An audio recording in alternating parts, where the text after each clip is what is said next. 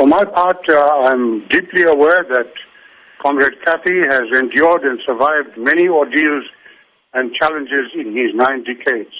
We know that he will treat the current illness as just one more challenge to overcome. So we are with you, Kathy. We wish you all strength, and we stand ready to support you, Barbara, and the family in every way possible. And we wish you speedy recovery.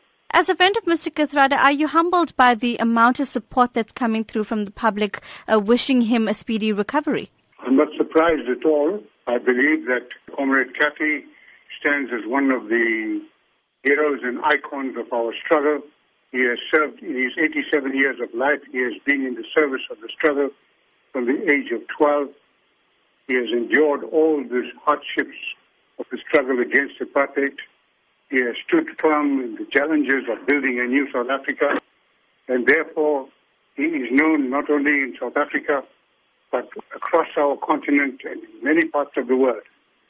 So he's a highly regarded, well-respected, well-known person who has served a lifetime in the service of people.